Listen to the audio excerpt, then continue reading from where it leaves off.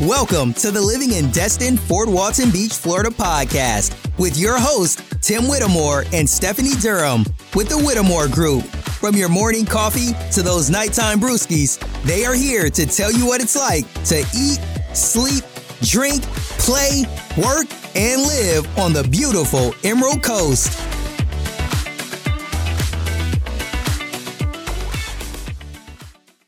All right, so what should buyers look out for when buying a home in Florida? Well, a lot of these things really apply to any state, a couple things more so maybe in Florida. But first, you definitely want to be familiar with the location of the home. That you want to make sure you're aware of the surroundings, see if there's anything that looks very odd to you or maybe makes you uncomfortable. So it's very important that even if you're out of state, you do have a real estate agent or realtor check out the area for you, or maybe if you have a friend in the area or family, they can go and see for themselves, check out the area and see if it's something that you would still be interested in without even looking at the home. So if you get past the general surroundings of the property, you should be good to go. You want to think about where, if it's located next to or near commercial property, is there going to be too much activity going around or going on nearby? Is it too close to a school? Maybe there's an elementary school nearby and you might not want to hear all the children playing outside or recess, or school buses driving around in the morning and the afternoon. Is it too close to the highway? Maybe you don't want to hear all the traffic going by when you're trying to enjoy your peace in your own home. So definitely just be aware of where that property is actually located. Very, very important before you actually move forward to the home itself. You also want to think about the commute time to your place of employment or to your children's school. Is that drive time tolerable? So you definitely don't want to find a home that you feel like is just right for you, but you have to drive an hour to get to work. Here in our area, peak season definitely adds to your drive time. So you want to take that into consideration as well, that it would take you a little bit longer to get to where you need to go during, between March and September timeframe, where there's a lot more visitors here, kind of clogging up the roads here. So definitely take in consideration the commute time to where your children's school is, or your work. Now the schools, there's school buses, but there are some parents that opt not to put their children on a school bus, or you might live in an area that's too close to the school to where the schools do not offer pick up and drop off for your children. Another thing to think about is that property in a flood zone? A lot of people think that the entire state of Florida is a flood zone. I mean, they're not wrong. However, FEMA does declare certain areas to be in an actual flood zone. If it is in a flood zone, then if you're financing, then flood insurance will definitely be required. Even if it's in a flood zone X, when you're not required to have a homeowner's insurance policy, still definitely recommended. Better safe than sorry. And another thing to ask about too, if that property that you're interested in is in a flood zone, check with the owner, the seller of the property, see if their flood insurance is assumable. So that way you can just have them transfer their current policy over to you and save you the hassle of trying to establish your own flood insurance policy. And it is separate from homeowner's insurance too, just to put that out there. So if it's in a flood zone, you would have to have your homeowner's insurance and the flood insurance separately. You also want to find out if that home is in an HOA community, that's the homeowners association. If it's a condo or maybe even a townhome, you definitely would most likely be in an HOA community. Now that's actually where you have to pay a certain fee, either monthly, quarterly, or annually, and that fee covers certain things like groundskeeping, master association, insurance, recreational facilities. So if there's a swimming pool in the community, tennis courts, a fitness center, sauna, things like that, that fee goes into maintaining those areas.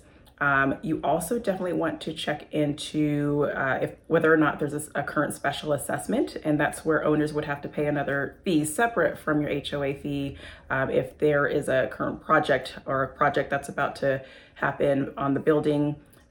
Maybe a roof replacement, or maybe they're redoing elevators, fixing up elevators, or painting the building, just certain big projects like that, to where all the owners would have to pay a fee. It's Typically, if it's really, especially if it's a large fee, then you'll be able to pay in installments. However, there may be certain situations where that special assessment fee would need to be paid in full. So you definitely want to check into that because if that assessment is not paid off before closing, then you definitely would be responsible for taking over the payments if it's not already paid for at closing. So that's something that can be negotiated with the seller. If there is a current special assessment, either the buyer will agree to pay, or maybe you guys will split the cost, or the seller would be kind enough to just cover it at closing.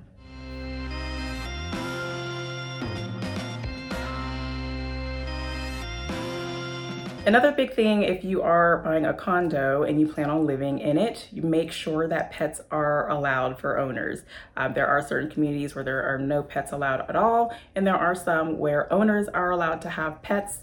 So you definitely want to check into that. And if they do allow pets, then make sure you do your further research and find out if they do, find out what the restrictions are for certain breeds or the size, because you would definitely hate to purchase this new home just to find out that you cannot bring your furry loved one.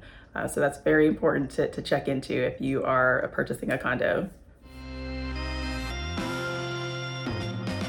And the last thing I want to talk about is very, very important, whether you are financing or even purchasing a quick cash deal, you definitely want to get a thorough home inspection done.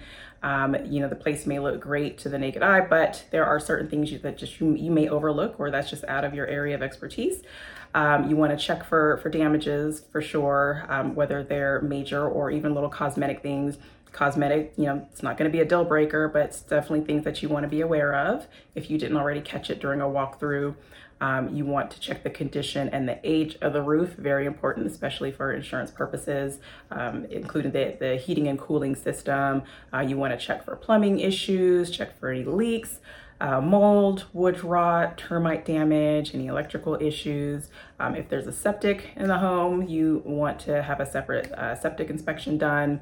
If there's a swimming pool, you might want to look into having a pool inspection done. You want also, things people don't think about are the windows. I definitely like to open and shut the windows, make sure they do lock.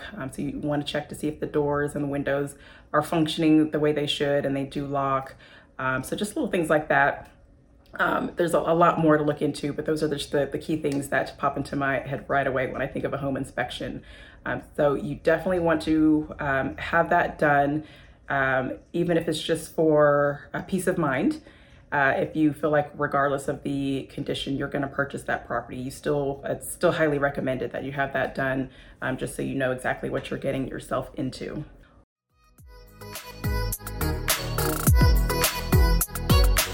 That's all we got for today. To learn more about Destin, Fort Walton Beach, Florida, make sure to hit that subscribe button and please leave us a review.